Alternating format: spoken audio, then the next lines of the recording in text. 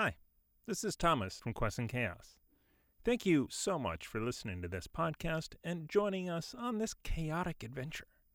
If you want to listen to our other exciting podcasts, such as Swords and Sages, Chaos Agents, Spelljammer, and many more, please visit our website at questandchaos.com/podcasts for links to your favorite podcast platform of choice. Now, if you enjoyed this content and want to support us, please consider joining our Patreon for exclusive content, cast interaction, and more at patreon.com/questandchaos. Now, enjoy the podcast.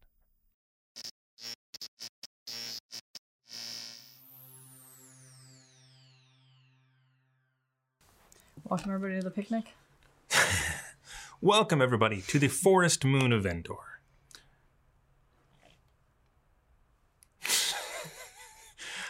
This is episode 13.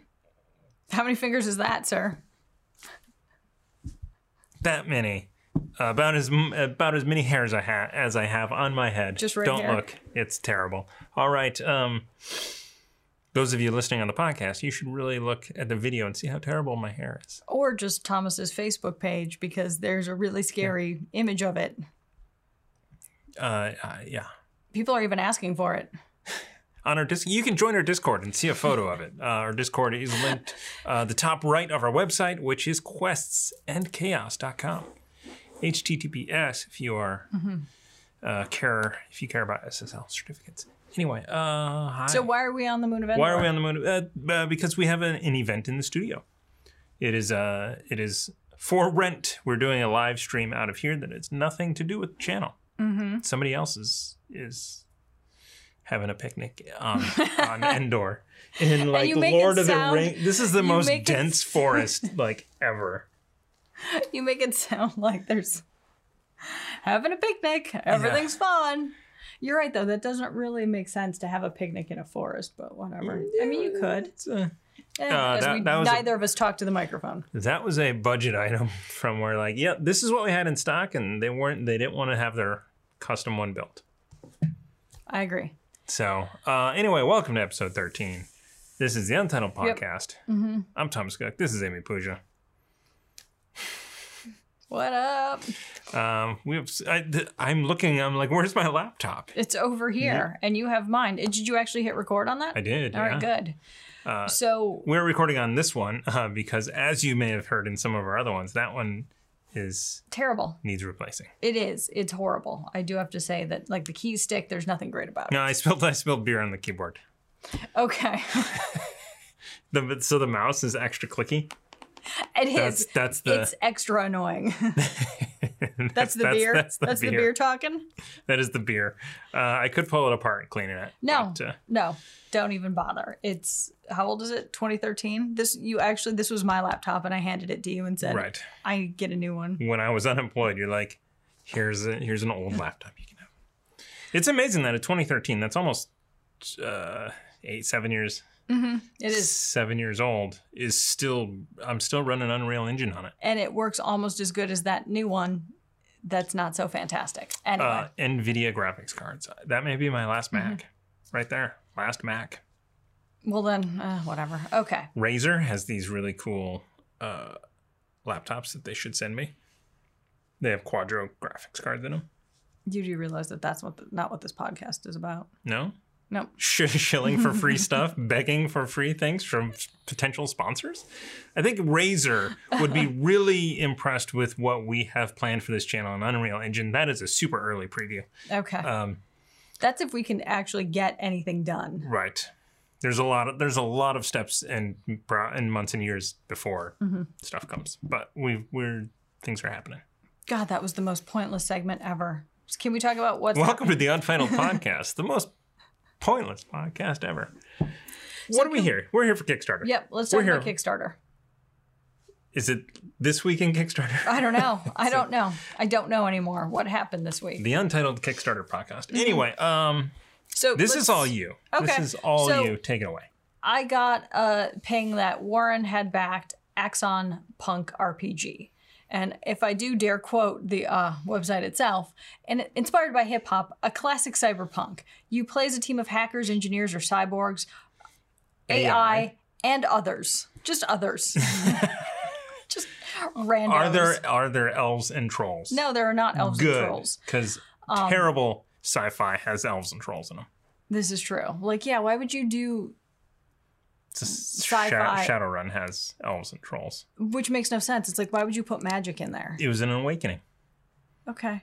But did you ever watch the Shannara Chronicles? It was well, never mind. Whatever. That was on MTV. Yeah. When they had music and No, shows. that was well after they had music. MTV turned 20, celebrating 7 years of music. Anyway, so Warren from our channel backed this.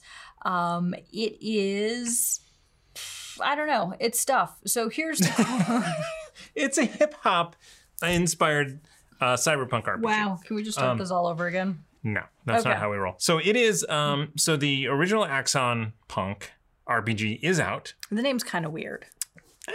Axon, I feel like I would call it anything but that. Okay, that's fine. We should actually be on it and show people what it is. So let's. So this is Axon Punk expanded. So the expanded version is adding in new color versions of some of the artwork, additional artwork, some expanded, not rules, but expanded content. Yep. That's involved in it. And additional story that some of the creators have developed and things like that to kind of enhance the world. And so it takes place in 2085, which honestly could be tomorrow. I can't tell anymore. Welcome to COVID. Yeah. Yeah. And you're essentially doing things. It's infused with hip hop. So you are trying to be forces of change as the great war of global inequity rages on the streets around you. So essentially also today. Yeah. So what do you like about it?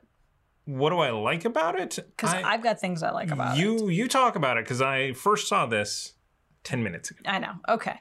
So when I looked at it, first of all, it's already fully baked. And the fact is, you can get on Drive-Thru RPG the fundamental rules plus a first campaign plus 5 pre-gen characters. It's not quite as much as you would want to play like a full campaign out of it, but it's kind of like, it feels like something you would play at a con in order to be like, this is my new game. Sit down and play test for an hour or 2 hours or something like that. So it's not enough to like be like, I'm going to run a full first campaign, or not a full first campaign, but like a full first one shot with in total, total rules and stuff like that. But I did like the fact that it's like, oh, right on the Kickstarter it says go to Hybr, or not Hybr RPG. It's another Twitch channel. Sorry. You can go say hi to mom and dad over there. That's what they go by. Oh, okay. I was like, what? My parents are on Hyper RPG? No. God, help those people. I just blanked on Zach? Yeah, on Zach's name. Anyway, on Drive-Thru RPG, that's what I was looking for. You can actually download it. It's a 50-page. It's an easy read. How much is it? Free. Free? And that's the best price ever, is free. And it gives you some my favorite really flavor of beer. Exactly, just like the kind when I take it from you and drink it.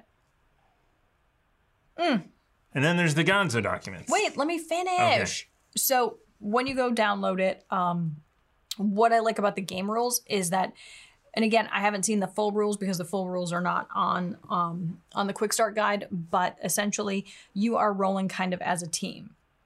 And so it's percentile dice, and essentially you are like for initiative. Your entire team rolls, and when I say team, I'm just kind of saying your collective group or whatever you want to call your, the players, if you will. Right. So all the players roll. Whoever gets the highest, that's kind of like your initiative. Whoever gets the highest, that's like your skill check. So it's very group oriented, and so essentially it's us versus them. So if you are going to infiltrate, a security system in a corporate building, and Nakatomi Plaza. Yeah, that's real 2085 verse from 1985. Anyway, you're rolling against, the guards or the security system or whatever. You roll as a group and then you pick the best. And so the interesting thing that I found is that initiative, it's first, second, that's it. It's kind of like us against them, who goes first, who goes second. Within your group, you can then, if you're at the top of the round or the bottom of the round, that's all you get. So if you're at the bottom of the round, you can go in any order you want. Okay. Really? You have no more comments about that? Because yesterday you were all a chatter about why that's bullshit. Nice look. What is so? No. Oh, so instead of when I was when I was young. Oh God, here we go. Back in the day. Hold on, I need a drink. Back in the day, initiative literally was left to right around the table. Okay. Like you go, you go, you go, you go. Got you it. go. Mm-hmm. Now there's rolling initiative. You go, you're first, this combat, and the next combat, you're first. Everything kind of changes. Everything slows down when you do that. This one, it sounds like there's going to be a discussion to decide who goes first, second, third, and last. Which, if you're not on stream, honestly, I don't have a problem with it because it allows your team to strategize a little bit more effectively. So instead of having the person who's going to pick the lock to the door be the last person to go, and everybody's like, I hold my action until this one thing finally happens. You can be like, you pick the lock first, then I'm going to kick it in, then, because we already do some of this. Yeah. We're just not in rounds, but it allows you to use everybody's skill set a little bit more effectively in a round-based system, so you can play off of each other in that effect. And then the top of the round is done, and then the other gotcha. Team goes, if you will, or the bad guys go, or whatever. So that I found was kind of interesting.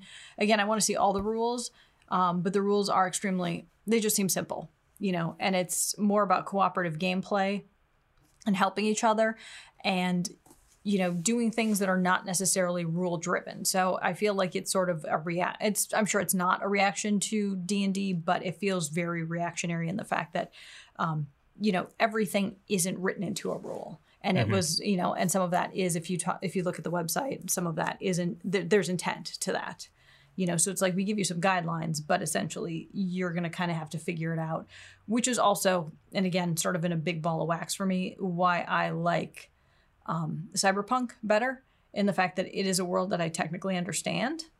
And it can be also very much likened to the real world. Like, you can't just do insane things. It's like, these are actual real things that you can do. And therefore, how would you really do them? And can you ask, when you talk to the DM, I would like to do this. The DM should, punt it back to you and say, well, how are you going to do it? And you work your way through it. You talk your way through it. That's how it works. So anyway, so that is my take on this. Gotcha. Warren backed it, so I suspect it's going to show up somewhere in our world. Mm-hmm. And this is all fulfilled by DriveThruRPG. Mm-hmm. So you get some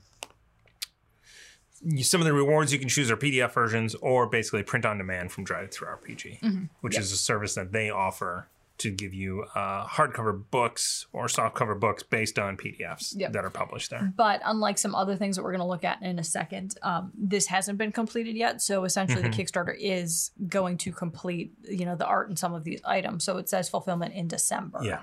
Unlike the next thing that we're going to look at. The next thing we are going to look at is by the Goliath of the website. Really? Just the website? Of the internet. There you go. RPG, EN world. I don't know if it's the Goliath publishing. of the internet. I would say, who is the Goliath of the internet? I don't know. Twitter? What? Facebook? Is that the Goliath? Yeah, Facebook's the Goliath in the internet. Yeah. If it was an evil Goliath who stole all your information and sold it to the highest bidder. Is there any other Goliath? Yeah. There's dumb Goliaths. There's Grog is a dumb Goliath. Anyway, let's move on. This is EN Publishing, which was funded in 15 minutes. It says it so on that screen. Okay. You tell me why you can't care about this, and I'll tell you why I can. Actually, who wants to say what it actually is before we even talk about why? This is mythological figures and maleficent monsters for D&D. Mm-hmm. It's a book. So also, if you listen to I don't know if you we're just going to go straight past that. It's a beautiful D&D hardcover tome of legendary figures from Achilles to Robin Hood, Thor to Dracula, King Arthur. You know who they don't have to in this Baby book? Yoda. Zool. That you know of. Or Zod. Well, you're just like, never mind. You start with the A's. You're like Achilles, and then you sort of don't go from A to Z. One would think it would be, that tag would be from A to Z, Achilles to give me a Z character. Instead, you're like, nah, Robin Hood. Just go middle of, middle of the pack. Figures from Achilles to Robin Hood. I didn't say A to Z. That's me. That's me saying that. Okay. But if you would market it, I would say from A to Z. Ian, cover everybody. So the Ian World podcast, they have a segment. They have their own Kickstarter segment where they read the titles of Kickstarters, and then the guest has to figure out what it's about. So in this one, they would take off the genius. for D&D. Yeah, which is genius, because if we did that segment, it would just be the dumbest stuff you ever heard of. And you should listen to the Ian podcast, because it is that. All right, so mythological figures and maleficent monsters. Mm-hmm. So some people might be like, oh, that sounds like a really cool board game. Right? It could be figurines, too. Or it could be figurines. Mm-hmm. This is Plushies. A book. Yes. All right. Anyway, so this is a bunch of figures that are in pop culture, like Lucifer is in pop culture. He's been popular for decades. Going strong since... I don't know who Boudica is. It's probably me not being cultured or well-read. Or watching the History Channel. Cthulhu, Cleopatra, Dracula, all people from history. Exactly. All great historical figures. It says Santa and Claus, monsters in the title. Santa Claus. Again, he's really a contributor to history, like what he did back in 1682. Thor Odin's son. Is that really his last name? Yeah. I realize that he is Odin's son, but anyway. There's a foreword as well in here by my Facebook friend, James and Ward. Okay. So, anyway. The Goliath of the internet. Full circle. I'm taking this away from you. I need way more of that than we have right now. So this is going to be a hardcover book. Ian Publishing, they are doing stuff. They're doing a lot of books. Stop looking at the drink. You're just like, they're doing stuff. I do not have enough. Okay. You know what? Energy, undisclosed energy drink. If you hurry up and get through this, they'll get you more. All right. Well, that's all I have to say about that. So... yesterday in the car, when we discussed we discussed the run of show for this podcast, I heard a lot of stuff, and I heard, what the hell do I need this for? Yeah, I don't need this. No, I'll just throw that out there. Okay. And I think I do need this, because I lack creativity, imaginativity. I lack time to use any of this in anything. There you go. I lack time just in general. So what's this guy's name again? Mike Myers? God, Mike Myers. Yes, it is. Also, a great... it's Morris. A great monster of history. Morris? I don't know. No, Myler, right there. It says it right there. And Russ Morrissey. Anyway, so they take historical figures and essentially they convert them into characters, D&D characters, D&D monsters with actual stats. And so if you go to EN World and go to the blog there, you can find most of these people. So again, just a quick cheat. You don't necessarily have to spend $50 or $15 on the PDF. You can actually get the stats for Santa if you just go to the website or go to the blog. Because you know what I did yesterday was dig for the free version. But then I backed it anyway. You're going to punch me, aren't you? I didn't... Why would I? Have I ever? No. Okay. I mean, I accidentally punched you the other day, but that was a complete... Right in the eye. Right in the eye. That was amazing. I didn't even... And then you kept saying, oh my God, I thought I hit you in the nose. I'm like, yeah, you hit me in the eye. I was more concerned about accidentally breaking your nose than punching you in the eye.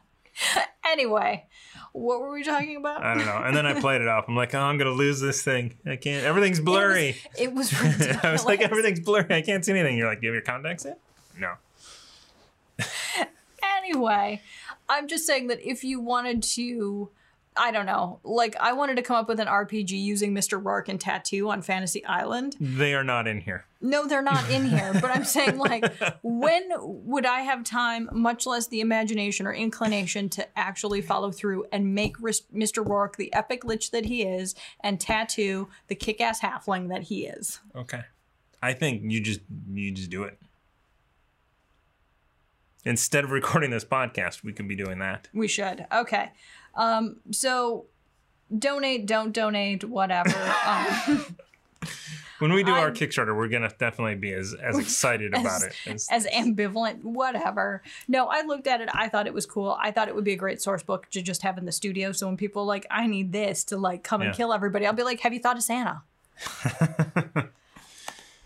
Okay. All right. Next one. Next one is something that has been barraging my Facebook feed for the last long time. I as well. And right up top, I have to say, I can't care. Correct.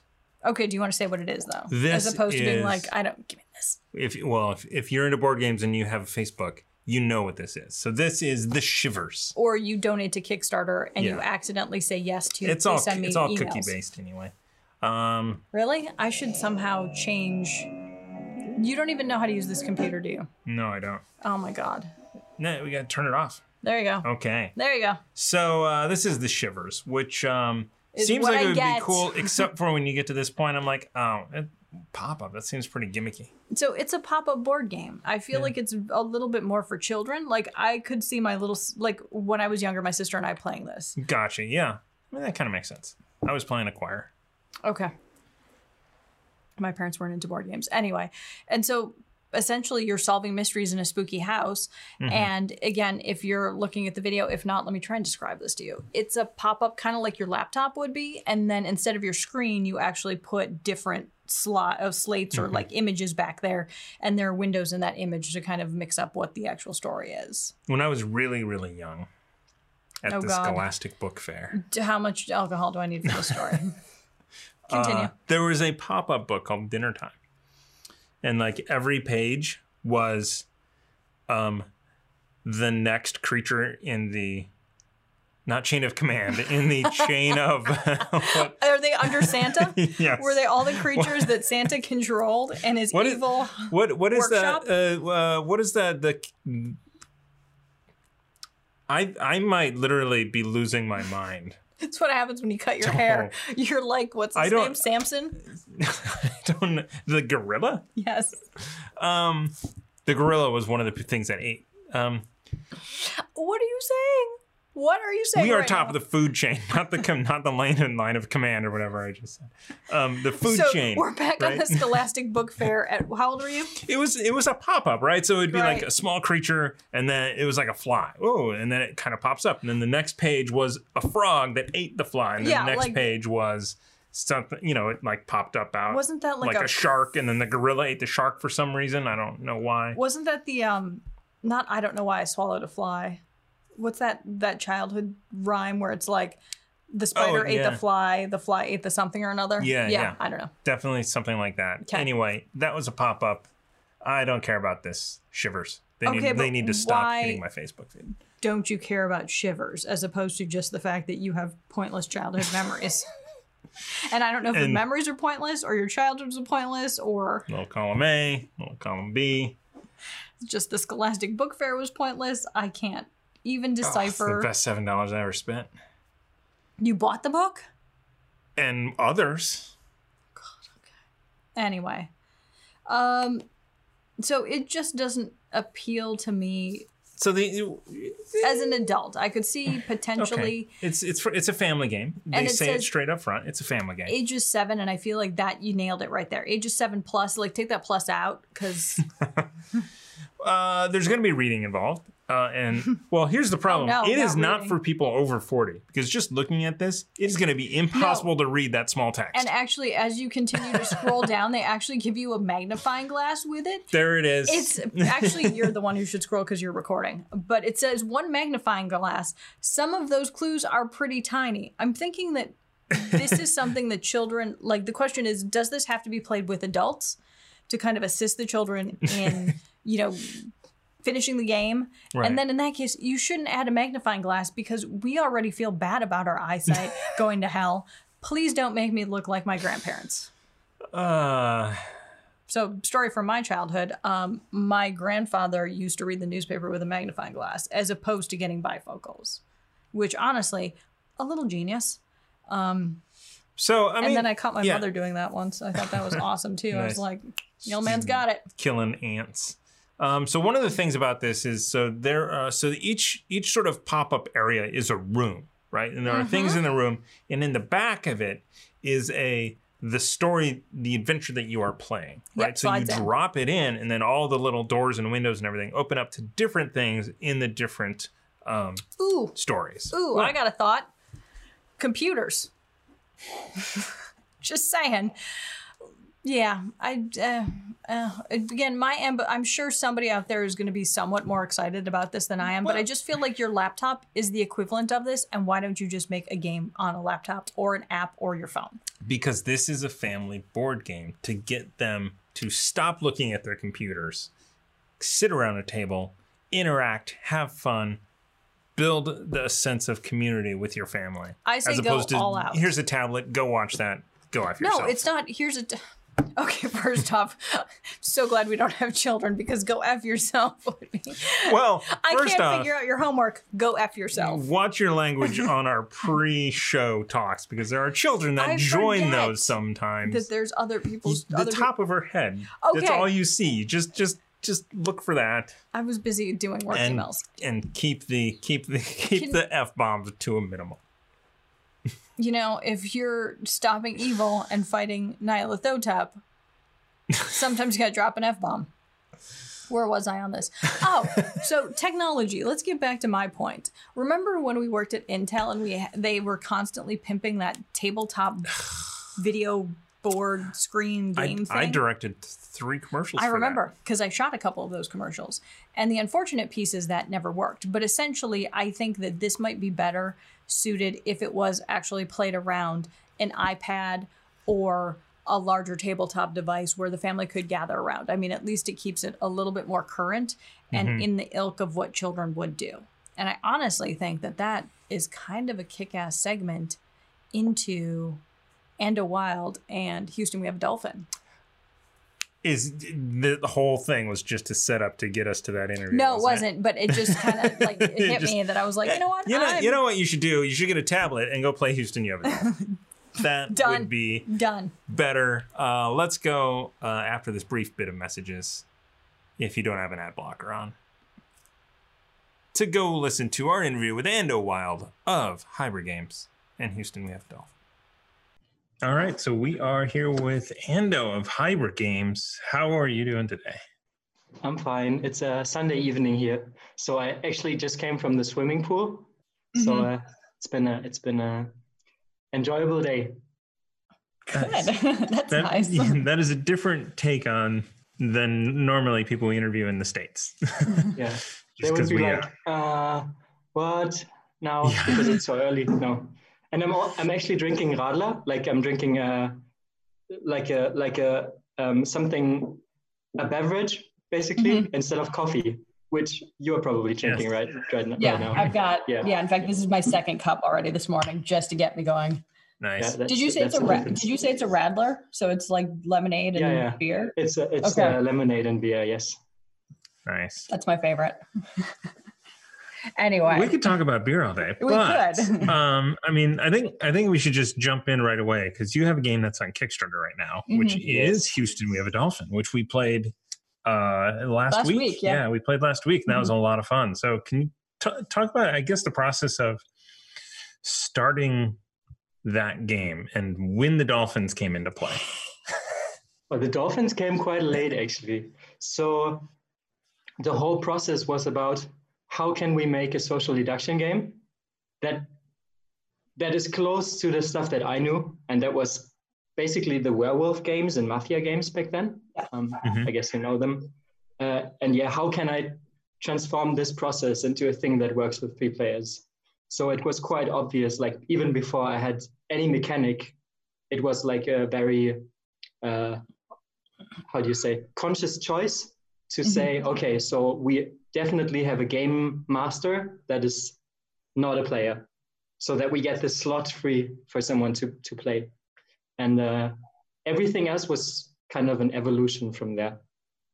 So it's a 3-player game that is also a social deduction game, and it has a trader, which is very similar to the mafia game. And when you think about it, it's even close in a way that it has 2 phases. It has that phase where you do something secretly, which is the spacewalk phase, which is very close to the night phase. And in Werewolf. Yeah. In the Werewolf game, and it has that captain's face that is basically this choice that everyone makes together, which is also very similar to the day phase in the Werewolf thing. Yeah, but I think you would agree that it like went quite far from that original idea and became something else. Is this only possible because you do hybrid games like that? You know, were you thinking of this before Soviet Kitchen Unleashed came out, where you sort of went in with this, you know, the game that read the cards and did the calculations for you? Was this something you were thinking about before you thought about combining technology? So, you know, by heart, I'm also a video gamer. So I played board games for a long time, but I also played video games for a long time. So it always itched me to say, like, how's that even possible that these two mediums seem to be so distant, even though they could have so much in common? So that's something that was constantly on my mind. And in the case of Soviet Kitchen, it was more of a conscious choice to say, let's do something that I can only do with a smartphone, that is like totally unimaginable without a technical device. And that was this color mixing thing that feels so soft, but is actually just a lot of code. So that was more from, how would you say, I think you can say technology push. You wonder about what you can do and try to make something from it. But in the case of Houston, we have a dolphin. It's different because I came from the game, and but very early in the process, I recognized that the phone could be the game master. So if that was the case, how would that be? How would that unravel? And when you integrate the technology into your games, what concern do you have about that technology becoming outdated? You know, so like most people with apps, they have to push updates constantly. Like, what's your problem solved for the fact that phones will change, tablets will change, you know, to keep your game viable for 10 years or 15 years? Okay, so I think the answer consists of some elements. So we are not promising people that they can play our games in 15 years. Like this is actually not the case. I cannot promise this.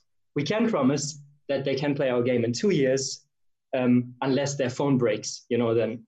But I think people are aware that these games are technology related. So I know some people are very conservative about this and say, okay, that's not my thing. And that's totally okay. And I'm not even trying to pursue them or something.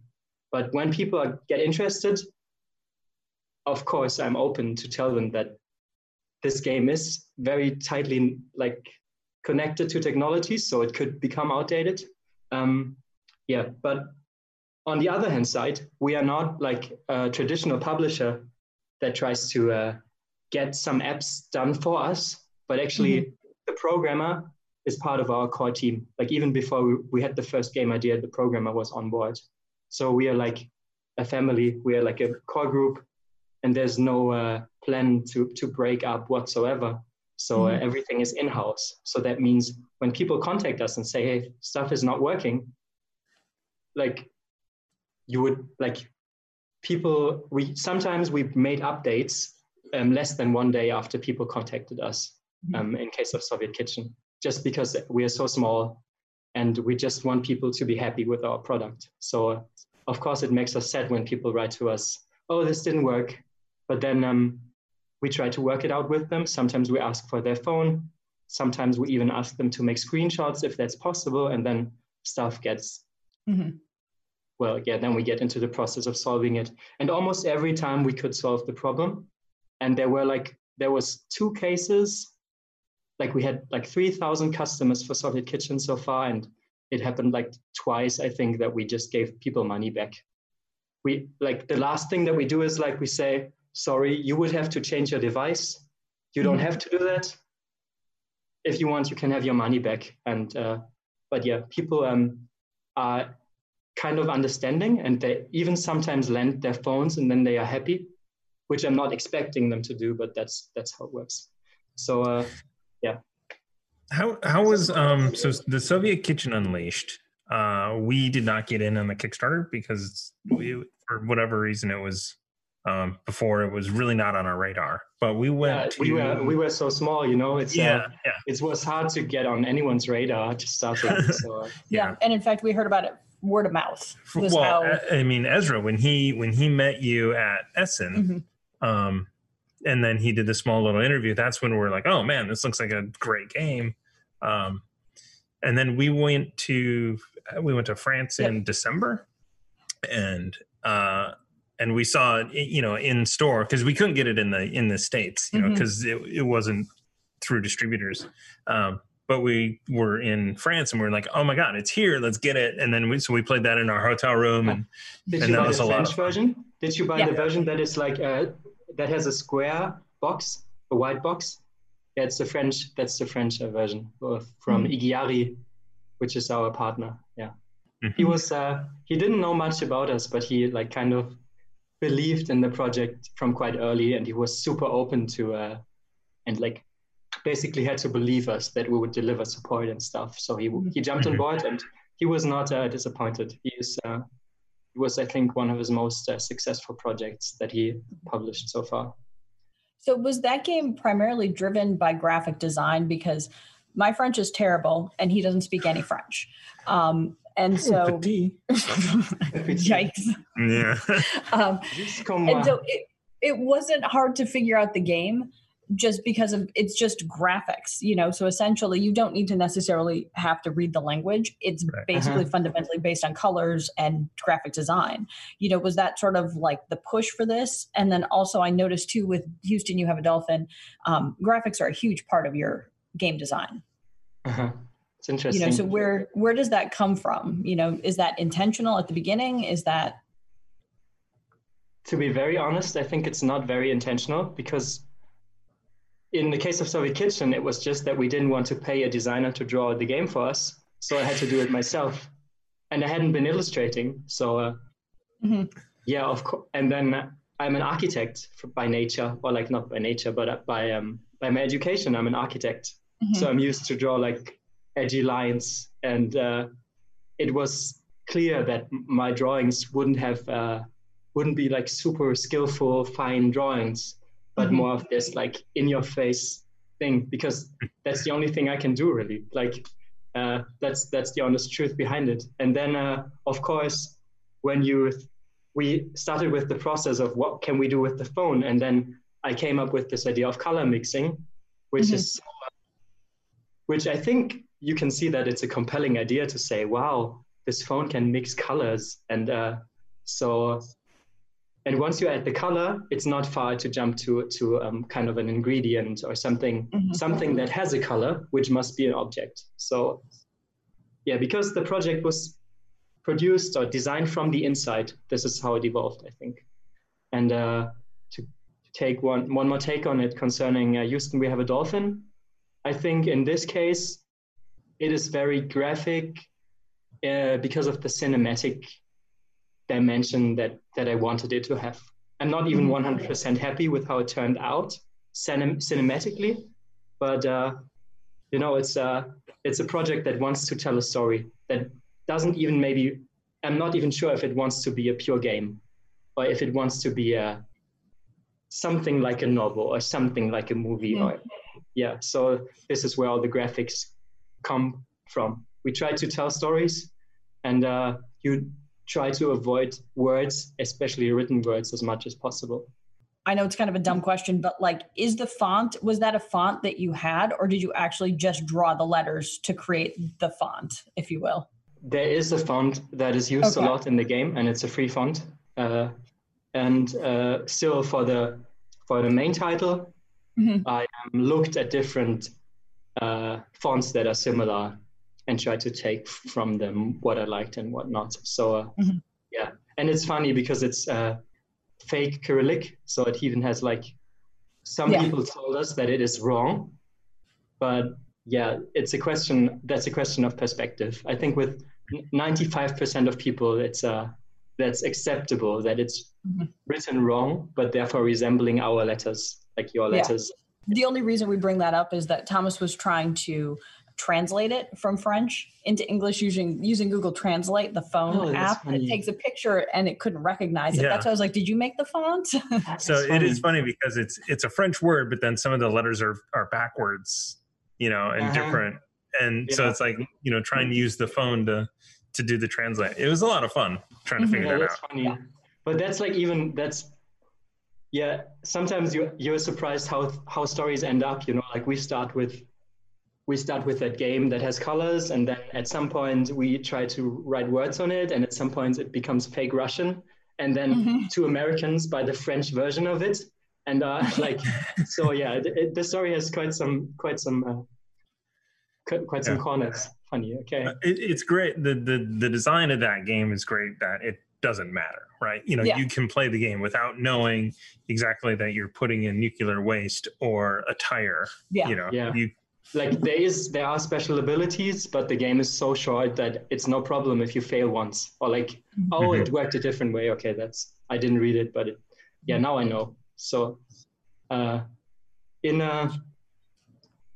but still we wrote the special ability effects on the cards, but most people won't make use of it, and it's more of a graphical element. That's a surprising outcome. Yeah, but it's okay. I wouldn't want to have it any different right now. With that game, as well as Houston, I noticed that I could play the game by myself. So he was in the shower, and I was like, I'm going to play Kitchen Unleashed by myself. Tell me about the fact that your games are actually for less people than more people. Because when you talk about Mafia or Werewolf, we play that with parties of 10, 11, 12 people, and you're looking at games that are for smaller units of individuals. So, you know what I mean? What was your thought process as far as making games for smaller groups than larger groups? Okay, starting with the thing that I thought at the very first moment, solo players. These are people that I totally didn't even had in mind when I designed Soviet Kitchen. It was just that the game was basically finished, and we recognized that it would be so easy to offer the game in a solo mode too, especially because I was prototyping a lot by myself. So a lot of especially when you work with an app, a lot of prototyping is not even the flow of the game, but it's just make things not suck, make bugs not appear and stuff like that. So therefore you play a lot by yourself anyways. So in Soviet Kitchen, just for myself, I built that solo mode, or I made my programmers help me to play it solo. And then in the end, it was just there. So, but I didn't really expect people to play it solo. It just happened. So that's the first thing. Secondly, the werewolf game is of course nice to play with a lot of people, but the initial idea behind it was that I would also like to play it with less people. So it happened in my case more than once that we wanted to play this game, but we felt can we do it with 5? Oh, kind of not. It would suck probably. I don't know. One has to be the game master. So that's why we even started with the number of players in using We Have a Dolphin. And we might scale it up later. We might have maybe a 6 or 7 player expansion if people want it and if the game is a success and so forth. But to really focus to the lower counts was to us also a business case, kind of. And we hope that people see that oh, wow, I love these types of games. And now I can try to go for low player counts. And by the way, there's other great social deduction games for 2 or 3 too. Right now on Kickstarter, there's Mantis Falls that looks amazing too. And Coop, for example, is also a great game for 3 players, but I would not exactly put it into the social deduction category. Yeah. So I don't know, Soviet Kitchen ended up being very flexible in the player count. And that's super lucky for us. Also economically, it sells quite well because of that too. And but it is something that I'm going to respect in my future designs, being that the app might allow us to be more flexible with player numbers. But back then it was just something that happened. From the Kickstarter on Soviet Kitchen Unleashed to sales now, how is the percentage? I mean, are you seeing a lot of sales now versus, how much you raised in the Kickstarter? So Soviet Kitchen was our first Kickstarter project, and we knew that it was a learning thing. That it could even have failed, and we wouldn't have been very sad about it. We're also not the type of Kickstarter projects who, we don't work like until it's 100% perfect, but we just get it out there to get feedback. So we're always open to failure. And in the case of Soviet Kitchen, the Kickstarter is, looking back from it now, is not very significant for the income that we made, but it was, of course, incremental to spread the word. But the game is really going quite well. So there's like a handful of countries that are interested in selling the game. Mm-hmm. France was the first, but we're having contracts with Spain. We're having contracts with Brazil. We had a contract with a US American publisher, but it unfortunately, in the week that we wanted to sign it, the whole Corona thing came up. So there's no exact plans to bring it to the US, but I think it's still likely. There's also a future project coming out of it with a partner publisher of a kind of a similar game that I cannot talk too much about, but it's also a color mixing game for families. So yeah, I think Soviet Kitchen was a super lucky first game. Like it works much better than I could have anticipated, and it works because of reasons that I didn't even see when I made it. So that was luck. That was also a lot of luck. And yeah, we cannot live from what we did with Soviet Kitchen yet, but for such a small game, it's surprising how much money we got onto our account. Mm-hmm. Yeah. Enough for you to develop a second game, or at least. Yeah. And now we have all these contacts, now people are asking us to send them the game too, and they want to see if it's the same as Soviet Kitchen. And I can tell you, economically, it would have been smarter to make a game that is a sequel or something. But we are right now in the process where we want to prove to people that the phone is more, like can do a lot of things. So Soviet Kitchen is very different from Houston, and the next game will again be like not be the same thing. It's going to break the laws of board games again in yet another dimension. And I hope I don't want to be that guy that makes these color mixing games, Also with Hybr, you have the app studio you can work with other developers and designers as well, right? You have that relationship available. So if somebody else out there has a really great idea for an app-based game, they could reach out for development. For a funny reason, I didn't feel like there's so many great ideas out there, despite me having quite a few of those which I think could be something. So this is also a reason to make games. So we are hoping that once we start making innovative games with apps, that people start to see how much potential there is, and maybe that they come back to us and do it with us, because we have a lot of experience with it. Mm-hmm. Well, a lot of experience is a big word for being in a second game, but basically more than most of the others. So and it's growing. Yeah, so that's a business case that we're and it's a project that we would love to work more on, but it doesn't happen a lot yet. But yeah, there's one project in the making that is quite close to Soviet Kitchen and where we are going to make the app. Mm-hmm. So basically we can take that too. Yeah, the app development thing is also something that we do now. Yep.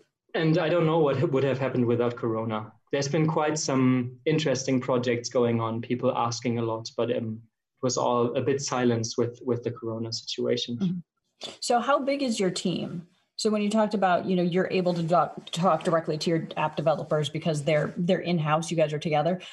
Who's on your team?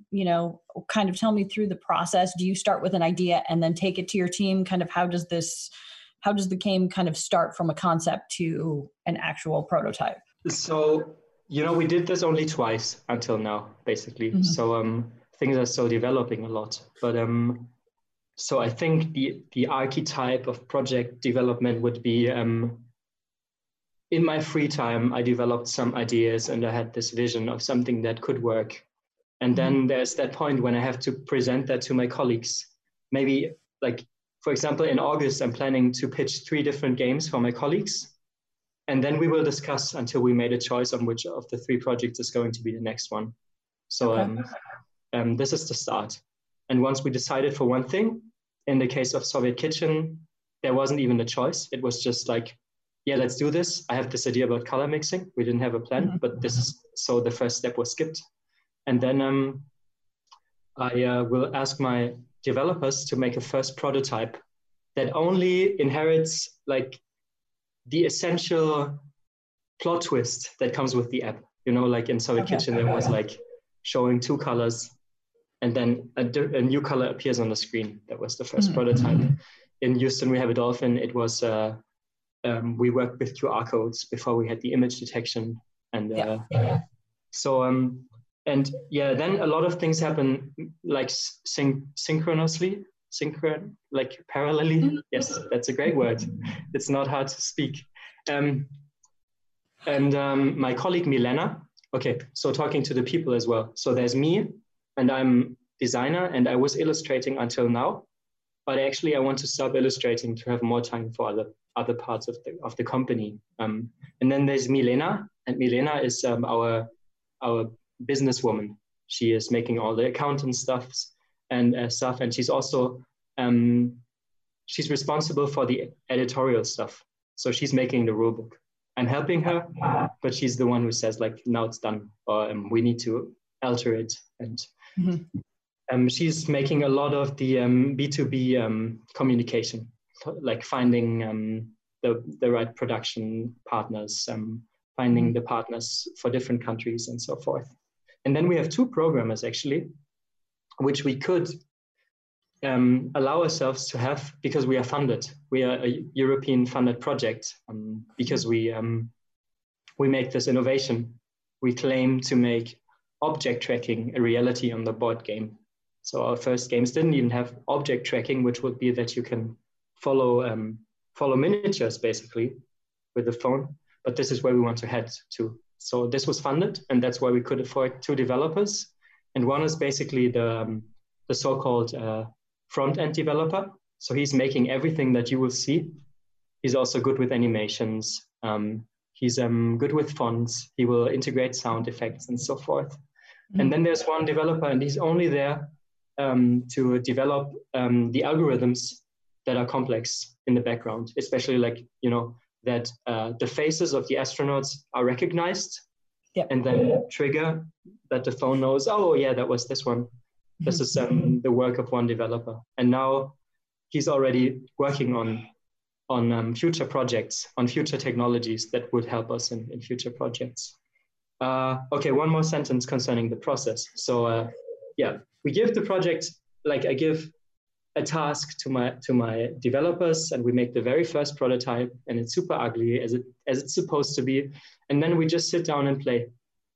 And then it usually becomes obvious that I'm not a genius and that things really suck. And then my colleagues have to repair my game design. So it's really like I'm usually the one who has like the power to push forward, but my colleagues have the power to keep us from doing horrible stuff. So this is the iteration that I'm usually making, and they're usually feedbacking, and this goes back and forth for a year or maybe even longer in the future. And then in the end, the game is at one point we say, okay, I think the game is as good as it gets, or working longer on it wouldn't be an economic thing to do. So yeah. And the strangest thing about the process is that I draw all the time meanwhile, but this is supposed to change because I don't think it's very efficiently. I drew a lot of mafiosi guys for Houston We Have a Dolphin because we thought it's going to be a mafia game.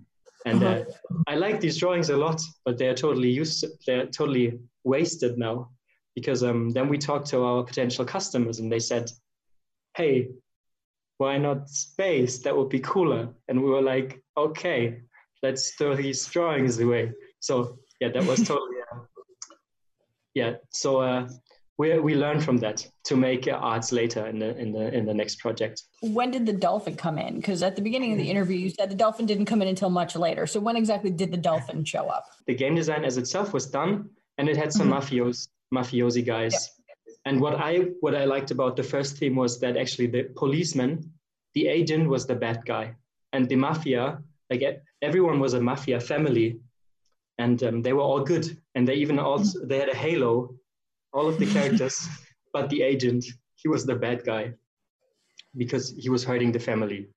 Anyways, so we talked to our fans, and they were not really interested in the mafia thing. I think it's just it was just used too much probably, and so we came to the conclusion that fantasy would probably work better because of the idea that a spaceship is like a tight place where you cannot go away, just like a social deduction table, you know, like people come together and they have to work this out, and it hurts, but there's no way around it. And I think this is a great source of any conflict. So this is why we went to, why we transformed everything into a space station.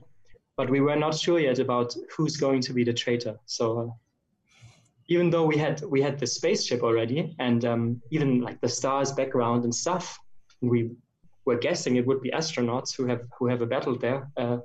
It took us some iterations to come to the conclusion that it must have been a dolphin who sabotaged the spaceship. And it came from a story. Okay, this is a really weird story. It came because I read a story about the dolphin Peter, who was heartbroken by a trainer from the NASA. Because in Florida, the NASA had kind of headquarters where they were training dolphins to basically they tried to learn how to communicate with aliens by trying to communicate with aliens. It's a true story. So there was that trainer, and she was a woman, and she had a male dolphin that she was working with. And she even made it that this dolphin was making different sounds that dolphins don't even do. So he was even starting to develop a very shallow type of language to communicate with humans. So in this sense, the project was successful. But the problem was that this dolphin fell heavily in love with that woman. And there's even rumors that they had like sexual encounters and stuff. It's a super weird story. So anyways, the NASA had to break the project at some point. It was over. I don't know if it has anything to do with people showing up and saying that it's not okay to treat dolphins in that really strange way. So it was a horrible thing that they did. And Peter went into some kind of dolphin retirement place, and he was heartbroken and died from it. Like, I don't know if it's true, but that's exactly what stands in this article. I will give you a link. You can attach it. It's about the heartbroken dolphin Peter. And the article leaves no doubt about it. He just says he died because he was heartbroken. Like, he sank to the ground of his pool and died. Yeah, that's why. So it has nothing to do with Hitchhiker's Guide to the Galaxy. On a different day, I would have told you a different story, but this was actually the initial way that we had the connection between NASA and dolphin. And originally, the astronauts were all NASA astronauts too, and not undefined astronauts. But of course, I read the Hitchhiker books. I love them. I'm a Douglas Adams fan, and so I felt like it all made sense. Like, you know, the real story of NASA and what Douglas Adams had brought up, it even fits together in a time frame, because the one thing happened in the 70s, and then 78, the world was blown up. So. Yeah, we had different theories. Was it the dolphins all along that even made the Earth explode? Or was it only dolphins that go on a revenge tour into space? So there's different visions that go even deeper than what the game tells you. Yeah, and we didn't have time to all tell you this, but there's a lot of, how do you say? There's a lot of background ideas. Yeah. So so one other thing that Ezra he tweeted at us and alluded to was where Captain E. Glue's name came from. Oh yeah. What is that? Okay, maybe I find a picture of this company from Germany, which has a funny name. Just 2 seconds. Okay, here it is. So there's this guy, and well, it's quite bright, but you can see a captain, I guess. And even this, yeah, now you can see him. So this guy, he's the one face in Germany that you connect to fish fingers, and he's called Captain Igloo. So we wanted to have him. We wanted to have a Captain Igloo, but then also make it an international thing. So it became Captain Igloo, and Gotcha. it sounded as if someone was very unfortunate with his family, that might be his name. So we stick with it. We thought that the captain really held the ship together, and it was a reference to Elmer's glue. Yeah, it's. I think it's. I really like to make. That. I really like to make like these story snippets or these ideas, and they don't quite fit, but they leave a gap for interpretation. So your interpretation is just as true as the origin. It's just whatever people make from it. I hope there's more aspects of the game where this takes place, that people have an idea of what it all means. I don't want to cut this short, but I have to go. So I would love to have you back on another time to talk about more games and game number 3. Yeah, and also just some of the aspects of like making a game in Europe, what it's like to get funded in Europe. We talked about European funding. That was, that's something that we don't necessarily have here in the United States. You have to get private funding from corporations, but at the same time, it's for us, it's really hard to get a foot into the US American market. So that's also a reason why I'm happy to talk with you. But your questions were very interesting. I thought it was more about like giving you a game summary and talk about why the game is so great. But you were asking stuff that made me talk a little more from my convoluted background. Yeah, your experience. It's not a convoluted background. It's called experience. Oh, that's the word. Yeah, that was just a language thing. I didn't know the word. No, it was great to talk to you. Absolutely. Thank you. So thank you. Wherever you're going, enjoy. Have a great Sunday. Have a great Sunday ahead of you. I will go to bed. Yes. I'm going to go to work. Oh, on Sundays? Yeah. Oh, that's mean. Sorry. It is mean. Actually, I have to finish some drawings too, actually. So I'm drinking the Radler now to make it easier to work after the interview. Yeah, perfect. I know how that feels. Yeah. Welcome to every night. All right. But so, Ando, thank you. Thank you. Yeah, thank you for the dolphin story. I will never forget that now. No, I didn't make it up. It sounds as crazy as the stuff that we make, but it has a source, I'm just retelling it. Sorry. Anchovies in the floppy disk. Yep. What are you gonna do? Yes. And that is going to do it for this episode of the Untitled Podcast. That was a fun interview with Ando. I want to talk to him a little bit more. Yeah, I mean, I think there's a lot more to kind of dive into. I had to leave. Literally, I had to run out of here after that interview to go to a call time. But I would like to talk to him a little bit more about designing Euro games, and I think it's interesting something that he said about getting funding. And so just kind of do the comparison between what it is to create a game here and get funding. When I say that, yes, look for funds, how to get development funds in the U.S. versus is that something that because you are a European, just like with my friends not my friends in Poland, but filmmakers that I went to school with who work now in Poland, they're like, I can just go back to Europe and get money to make movies. Just ask the government and be like, hey, can I have some money? Yeah, there was an Axiom open source camera that was a thing for a while. I backed it on Kickstarter, where they got funding from the EU because it was, kind of building that technology of, open source technology to basically further what ended up being a completely useless, worthless product. But I bet you the EU probably owns that patent. I don't know. I don't know how that works. Me neither. And it would be interesting to talk to Ando about it and see what that's about. But that's for another day. That is for another day. And so is the rest of this podcast. Yeah. What? I don't know. That made no sense. Much like the beginning of this podcast. So we're ending as well as we started. Mm-hmm. Wrap it up. This reminds me of that quote from Billy Madison, where I don't remember Which the quote, one? but it was pointless and useless. That's about it. We are all dumber for having sat through this. I think that's the inspirational poster. I think that's meetings. We're all dumber for having to sat through this. Meetings. None of us is as dumb as all of us. No, that's right. All right, so that's it. Goodbye.